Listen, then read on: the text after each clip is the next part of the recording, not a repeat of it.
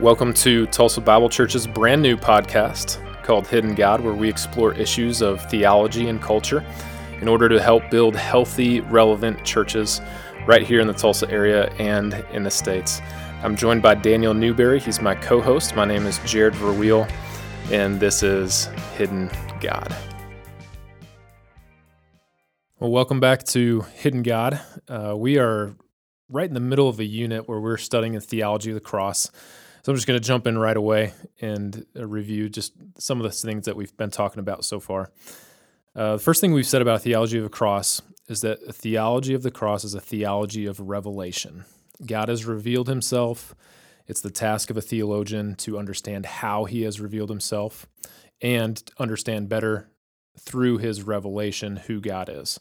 The second thing we talked about is that God's revelation is indirect and concealed. So last week we talked a lot about the paradox of God being hidden and revealed at the same time. Seems like it doesn't make sense, seems to be a contradictory aspect of God's character, but there's a tension there in the scripture that's there for us to wrestle with. This week we're going to talk about the theology of the cross, that knowing the hidden God is a matter of faith. All right, so let's jump in right away. I'm joined by my co-host Daniel Newberry. What's up, man? How are you doing? I'm all right, dude. Good. I'm all right. Good. It's not Friday this time. It's Thursday. Yeah. We're getting a head start on this podcast this week. Yeah, but it means we can't talk about the weekend. So first time in the brand new sound studio. Yes, this place is sweet. It's sick. I don't think I fully understand, though, exactly. Kirk was explaining it to me the other day. I still don't fully understand how these sound panels work. I mean, they're small strips of pillow-looking stuff on the walls, and for some reason that fixes everything we say. Man, I don't get it. A good pillow anywhere just tends to fix things. That's very true. Well, I think if we're going to talk about a matter of faith today, I think a great place to start would be talking about misconceptions of what faith is. And if we ever want to look at what a misconception is, we look at what the culture thinks about that thing. So what does the culture say about faith? I think we can clearly see how culture views faith through a lot of popular songs. I mean, we've got Gotta Have Faith by George Michael. Classic. Gotta have faith, faith. I've gotta have faith, the faith. I'm going to sing it. I wasn't going to sing it on live. Right. But you go ahead, man. I stopped there. That's all you got, man. My favorite is Roxette's Listen to Your Heart. And I'm not going to sing that either. But I mean, it's just that if there was ever a cultural misconception right there of what truth is, listen to your heart. Oh my. It's almost like there is a sense of which there's a faith out there for all of us to tap into. You know, if we can think about our modern culture and how we're becoming more attracted to spirituality and to almost like a new age concept, there's a faith that's out there. You've got to tap into that faith, and it almost becomes a matter of having faith in your faith. Yeah. You know, I'm a person of faith, right? Let's not talk about what faith is in. Let's not talk about the object of faith. Let's just talk about having faith. Right. And that's essentially what Roxette says in this song is, man, look into your heart, dig deep within yourself.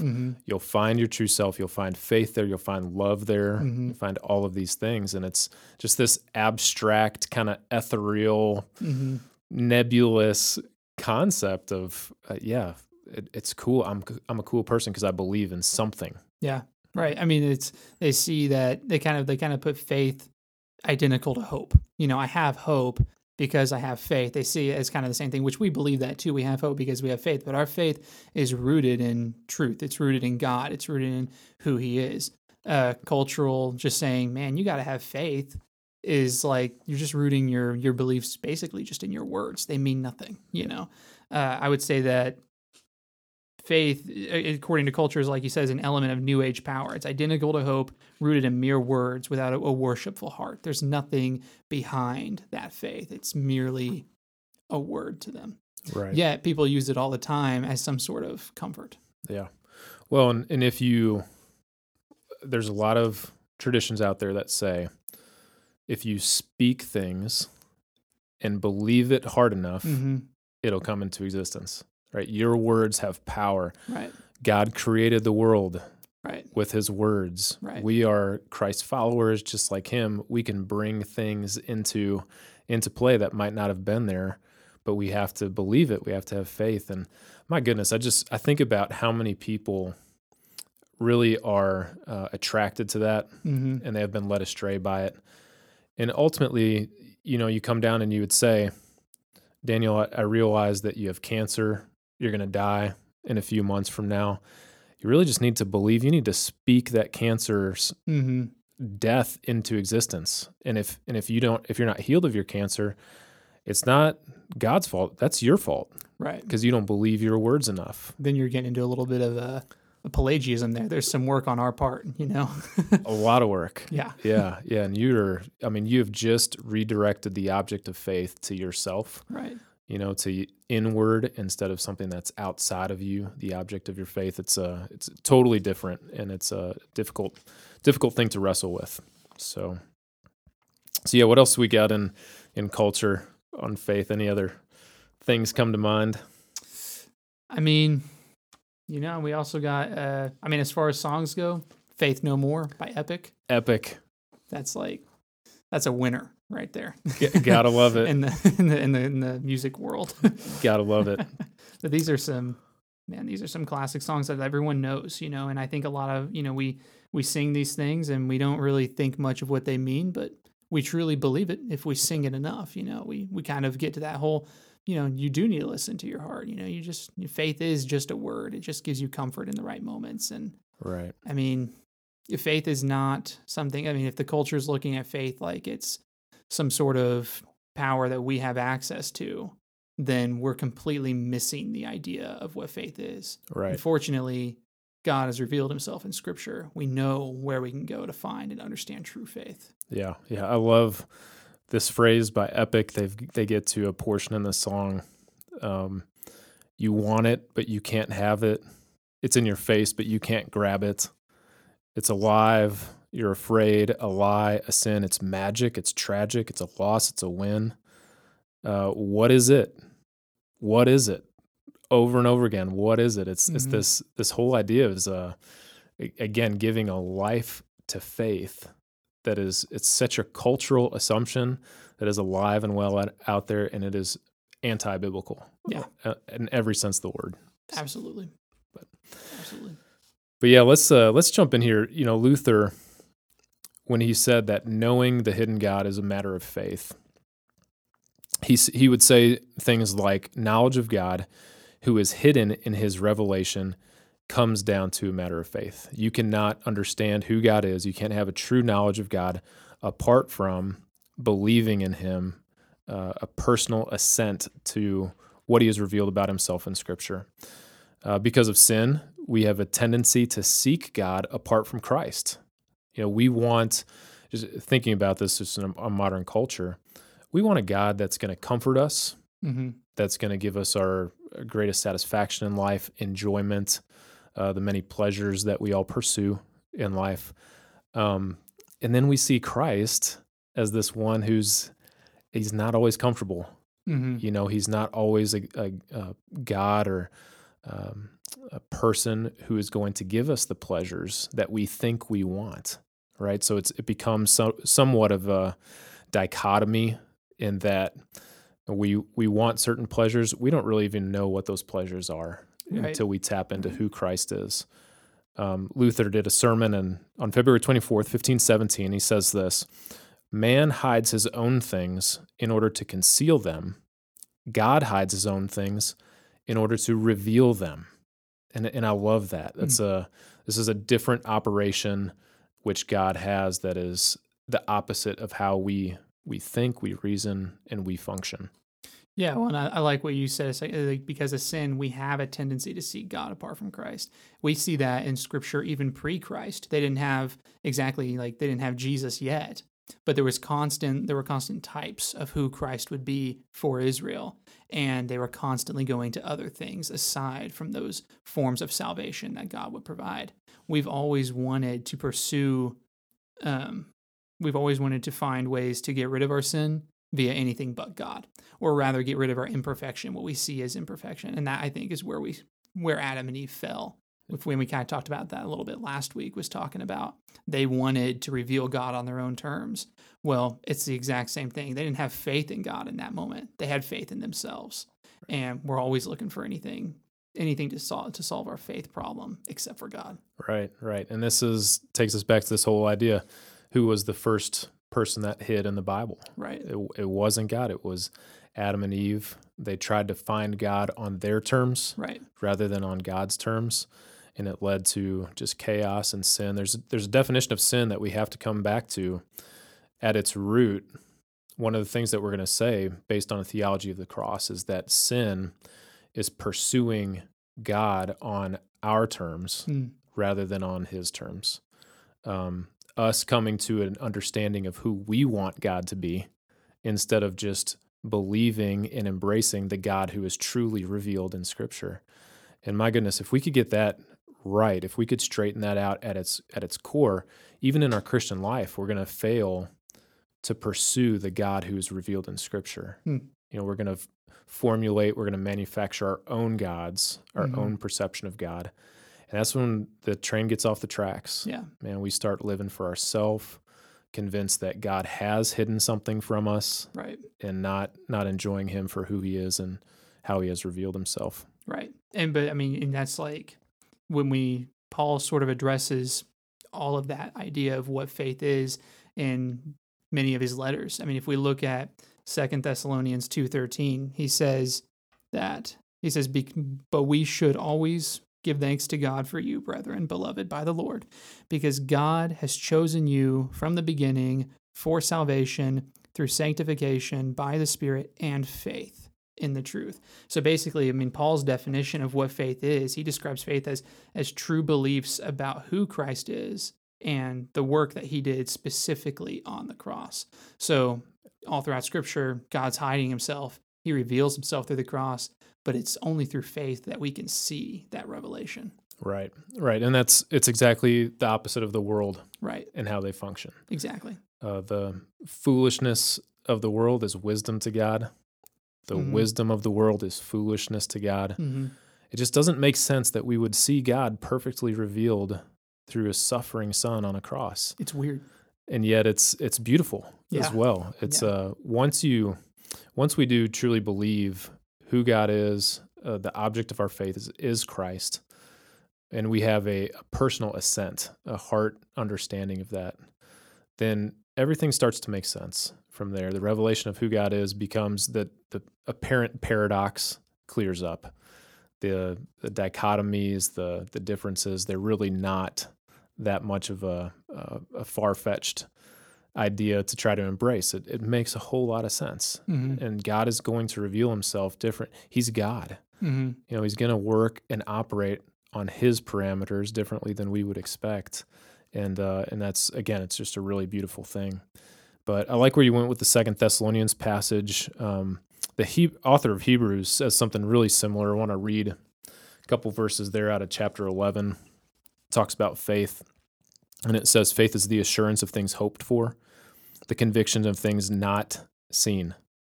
Right? So there's this invisible aspect. Right. God is hidden, yet we believe in this invisible truth of who God is and what He has done for us. Verse 3, by faith we understand that the universe was created by the word of God, so that what is seen is not made out of the things that are visible. Again, Luther loved to go to these verses when talking about faith. And then finally, verse 6, skip down a little bit, and it says, without faith, it is impossible to please Him. For whoever would draw near to God must believe that He exists and that He rewards those who seek Him. Right? So if we're going to get to, Luther fleshed out a lot of what he believed, and one of the about faith. One of the first things, the things that Hebrews 11 addresses, the first things that Luther would have said is that faith is hearing the word of promise, Mm-hmm. right? Where there's a promise from God that has gone out. And when we enter into faith, we believe that promise. Right, right. Well, in this definition of faith, I mean, we're going to talk about a few here, but this one here is the only one in this series of definitions of Luther's that's a verb. This is an action in which faith is, and it's our first encounter with God because of this faith. It's our first encounter with Him. This is how we come to know God, is by hearing His word. This stirs up faith in us, but it's also initiated by faith to begin with. Right. It's the only verb of these definitions, Right. which I think is a fascinating point. And there's the aspect of promise is Right. huge. We're not believing in some nebulous force. Right. There's a communication from God that has come to us in the form of promise. We believe that. Mm-hmm. We trust that word is true. Right. And that gives flesh and bones. It gives substance to our faith. So from the very start, our faith is based on something real. It's rooted in who God is. Right. An absolute truth. Right. Right. And so then the second definition of faith that we have here is faith that Luther gives. Faith turns away from outward appearances and clings to God without wavering. What does that mean? Yeah, again, just focusing on the invisible rather than the visible, Mm-hmm. right? From the outside, Jesus dying on the cross looked like a poor criminal in Palestine. Right. Another victim of Roman capital punishment here. Right. And everything about the outward appearance of Christ was unimpressive, insignificant. Mm. Here's a man who's born in a tiny town of Nazareth, or Bethlehem, grew up in Nazareth. Can anything good even come from this tiny rural town Mm-hmm. in Israel? And yet, when you get past the veneer, when you dig down deep, it's our faith which clings to that Jesus revealed in Scripture, insignificant, without wavering. Mm-hmm. There's a confidence there. When God has revealed Himself, not only can we believe it, but we can have 100% confidence that it is true based on what He's done in history, based on what we know through our own life experiences as well. Well, and today even we have a lot of promises to base our faith on. But if you think of someone like Abraham, I mean, he's pretty early on in Scripture. There's not as much that he's going to know about God, but he even has this kind of faith when God says, you're going to have a child, even in your old age. I mean, that's turning away from the outward appearance of this is impossible and clinging to God and saying, we are going to have a kid, even though it's completely impossible. Yeah. Man, how old are you? 22. 22? Yeah. So, God comes to you. Right. You're going to have an heir. You could believe that pretty well. It's easy for me to believe. 99, this guy's 99 years old, 100 years old. Right.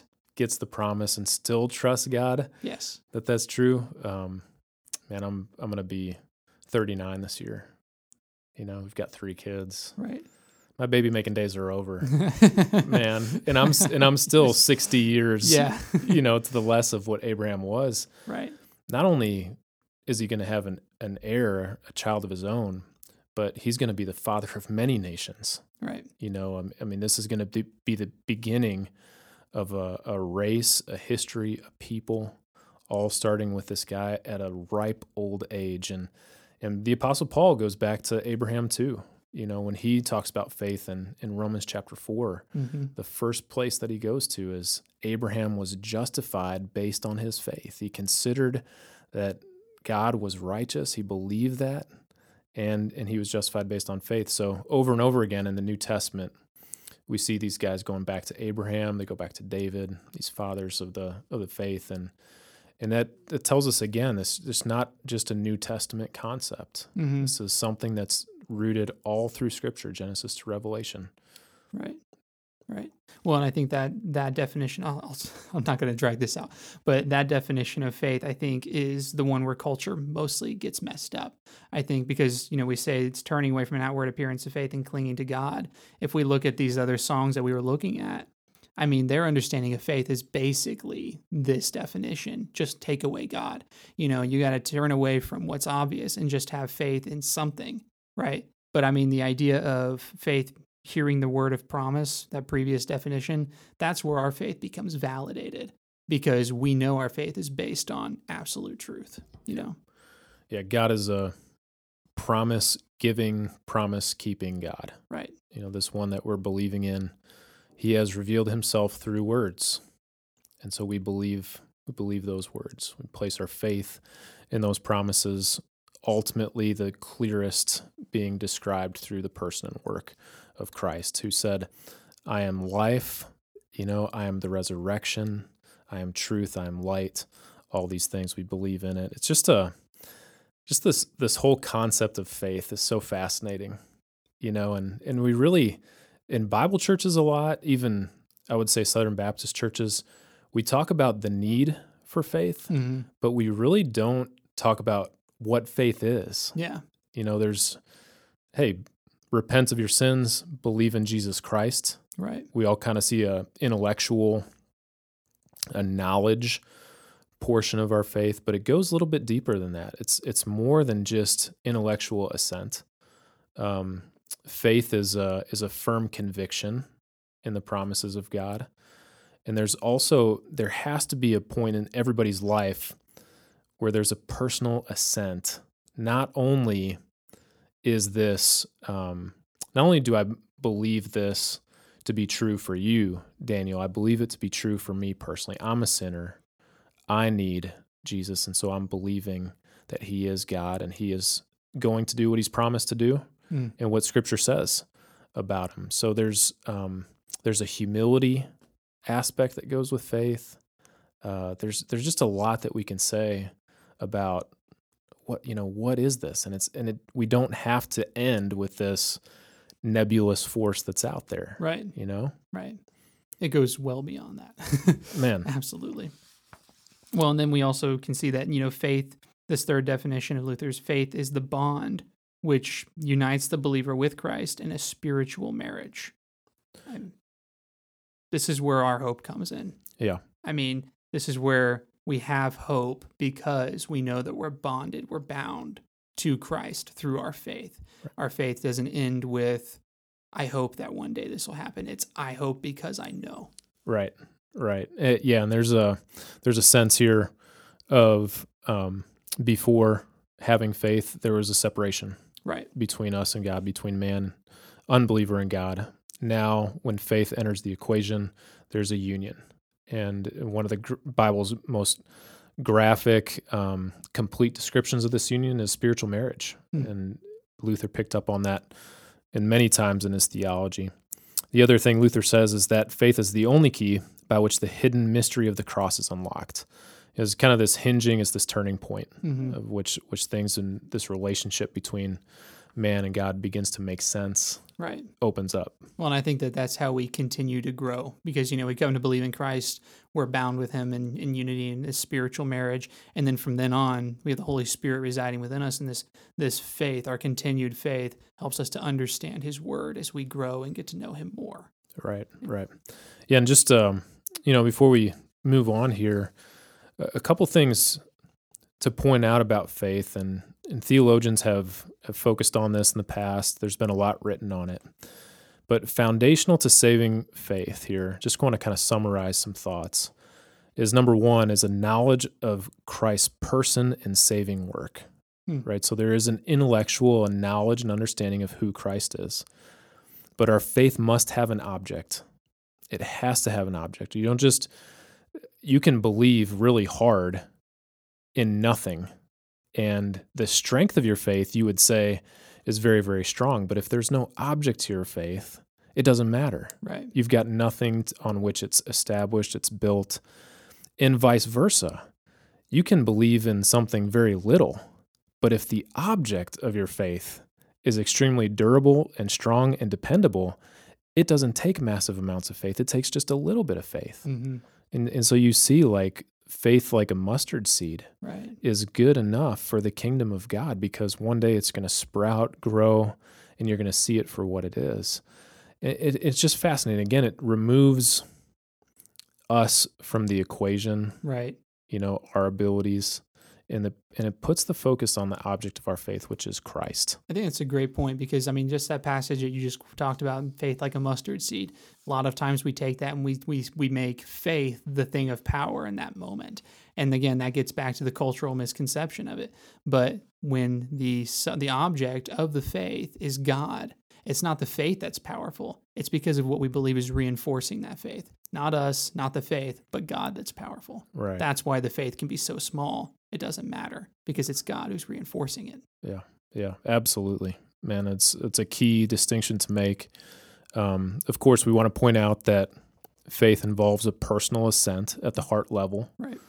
It's not just there's a distinction that Scripture will make that we often hear about in our culture.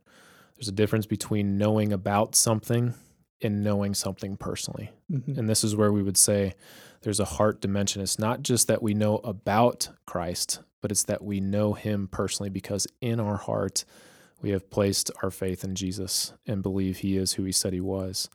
But the final thing is faith involves a wholehearted trust and commitment.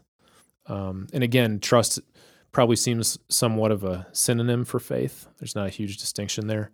But it is important to realize that that we have something to hang our hat on in faith, Mm-hmm. that we do place our faith, our trust, our full committed trust in him to do what he has said he will do. And it's another vital component. Tozer would say this, you can believe a lot about Jesus without truly knowing Jesus. Right? So you can believe a lot about a person, but there's a sense of that next step of personal assent at the heart level. Huge distinction to make. Man, if that isn't convicting, I don't know what is. It's tough, man. There's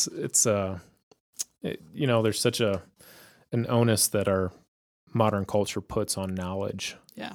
But there's a heart level that goes to it as well. Yeah. Well, I don't know if it was you who was talking about this, or if I was reading this somewhere, but someone was discussing the salvation that they came to, and they said that they always knew what God had done, and they believed that God came and he saved the world, right? I mean, they believed the basics of our faith, right? That Christ came, he saved the world, he died, resurrected. But when they actually came face to face with another, whatever you call it, a Christian, when they came face to face with another Christian who was evangelizing, they asked them, do you believe this? They said, yeah, I believe God saved the world. And he said, no, do you believe that God saved you? And that was the personal, that's not just knowledge anymore. That's a heart moment right there. Right. That's, oh yeah, he did save me, not just the world, right? Yeah. When you think of it in terms like that, I think that you can take this matter of faith and make it just as personal. Yeah. Yeah, and that kind of faith is the faith that's going to exhibit itself. It's going to manifest itself in the fruits of the Spirit, right? In good works, like James will talk about. That's where the heart level begins to show its genuineness, sincerity, right, and truth. Absolutely. So then I guess the next question that we have to ask ourselves is, what role does faith play in Luther's theology of the cross? Yeah. I think, well, you go ahead. You get to start. The theology of the cross is a theology of faith alone in Christ alone. This is one of the great cries of the Reformation, sola fide. Yeah, and well, faith has a dual function in the theology of the cross. I mean, first of all, only through faith that the true significance of the cross is perceived. You can't understand the revelation of God through the cross without faith. I think that's one of the primary points that Luther's trying to hit home with. Faith is the only way, it's the telescope through which we can understand what we're looking at when we're looking at the cross. And then two, only through faith that the true power of the cross is accessed. You can't receive the blessing and the salvation of God through the cross if you don't have faith in what's happening on the cross. Right. You can know everything you know, but if it doesn't mean anything to you personally, if you're not really truly believing on Christ as your Lord and Savior, and you're having faith that his salvation means anything, that it means exactly what you see it to mean through what he reveals, then you're not going to receive that salvation, the power that comes from the cross. Right. And that power applies to the Christian life too. And it just doesn't make sense When a normal person, an unbeliever, will just say, looks at the cross, they see punishment. They see a criminal. Mm-hmm. They see Roman authority. Mm-hmm. But actually, behind the invisible aspects of the cross, the power of God is revealed. The power is there. And it just affirms again that God works paradoxically. Strength is hidden in weakness. Wisdom is hidden in folly. Glory is hidden in suffering. There's just so many truths and so many apparent contradictions that make so much sense because of Jesus and what he did for us. Absolutely. And I think that, like what you're saying is without faith, you can't see exactly what's happening on the cross truthfully. You see Roman authority. When you have faith, it's actually God's authority. So what we have here is, I think, a colliding of faith versus reason. And I think these are two different things, but sometimes we can't tell the difference between the two. So faith sees past the visible and it actually recognizes the invisible, whereas worldly wisdom sees only what is visible. And God's wisdom sees past what is visible. So when we have faith and we're seeing past this visible, we're seeing the invisible, we're tapping in. It's kind of a weird way to say it. I don't really want to put a lot of stake into that phrasing, but God's wisdom, where he sees what is truly behind the curtain here, something that others wouldn't see because they don't have faith. They're trying to reason their way through the cross. Yeah. And we don't look to things that are visible. We look to the things that are invisible. The walk of faith is one that we walk not seeing what's ahead of us, trusting in God's word, and believing what he said is true. By the way, seeing what's ahead of us. You guys' birthday at the house. Yeah. It's amazing. I'm going to embarrass Rachel for a second really quick here. Her birthday is this Saturday. No, you would never do that to Rachel. I would. I love her too much not to embarrass her. Her birthday's coming up, so if you guys, see her, tell her happy birthday. We're going to go camping somewhere. We had a campsite picked out, and then we had reservations, and they texted us and said, you cancel, your reservations were closed. And it was going to be so cool. We were so excited. Man, but do you think they closed it before they saw your name on the reservation or after? After they recognized the name. We're on the blacklist, man. Okay, so we got to draw the line somewhere, right? You guys are you don't get much more social distancing from people. Exactly. Than camping. Camping. Yeah. How has the coronavirus influenced camping at all? You're outside and you're separate from everyone else. You're in the middle of nature. What? I don't get it, man. The other thing I've always thought about this whole camping thing, and it's a big conspiracy, man. It's just a big conspiracy. I'm just kidding. You just like your hotels. It is true. That is true. I much prefer a Holiday Inn to a tent. And man, I agree. I would prefer that in a lot of ways as well. But what I love is I just love being out in nature, honestly. Yeah. I love finding a sky that is just blanketed in stars. Something about that. It's a serene moment for me. And Rachel loves that kind of stuff too. We're not going camping for me. We're going camping for her. This is her birthday. I got to remember that. Yes. So, man, you guys are gonna go out, gonna have some good times. Find somewhere where you can go, do some camping, get away, and enjoy one another. That'd be a great time, man. We're gonna go total nature freak. Our only food is what we kill, and we're gonna be out there for 2 weeks. Yeah. No socialization with anyone ever. Here's the deal. If you say you come back from a camping trip and you're like, Jared, I nailed a 12-point buck with my Remington rifle and everything. I'm kind of like, okay, dude, I'm sort of impressed. I'm glad you got a good buck and everything like that. But let's even the playing field a little bit. The buck has no clothes on, right, and no rifle. So if you go out there naked with maybe a knife or some kind of Boy Scout booby trap, and then you catch the buck, then I'll be really impressed that you're a man. But man, shooting a deer with a rifle, I mean, seriously, how hard is that? Okay, fine. I'm going to do this. I'm going to bring my knife and I'm going to come back with a buck for you, man. Dude, that would be incredible. Well, and if you hear that I die, then this is on you because you challenged me to this. I mean, yeah, wisdom aside. I actually had a friend that tried to do this. Really? He wanted to even the playing field. And so he was camouflaging himself, disguising himself, ready to just take this massive knife out and stab a deer as close as he could get. Back in the day, I mean, obviously bow and arrow goes pretty far back in history and whatnot, but Right.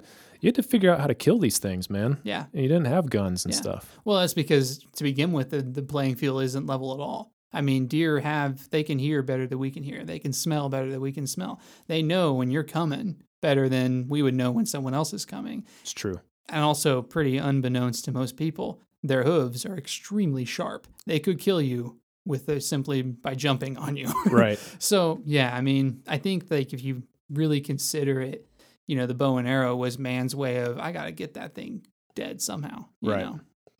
I don't Right. know. But then again, I'm not really a tough guy.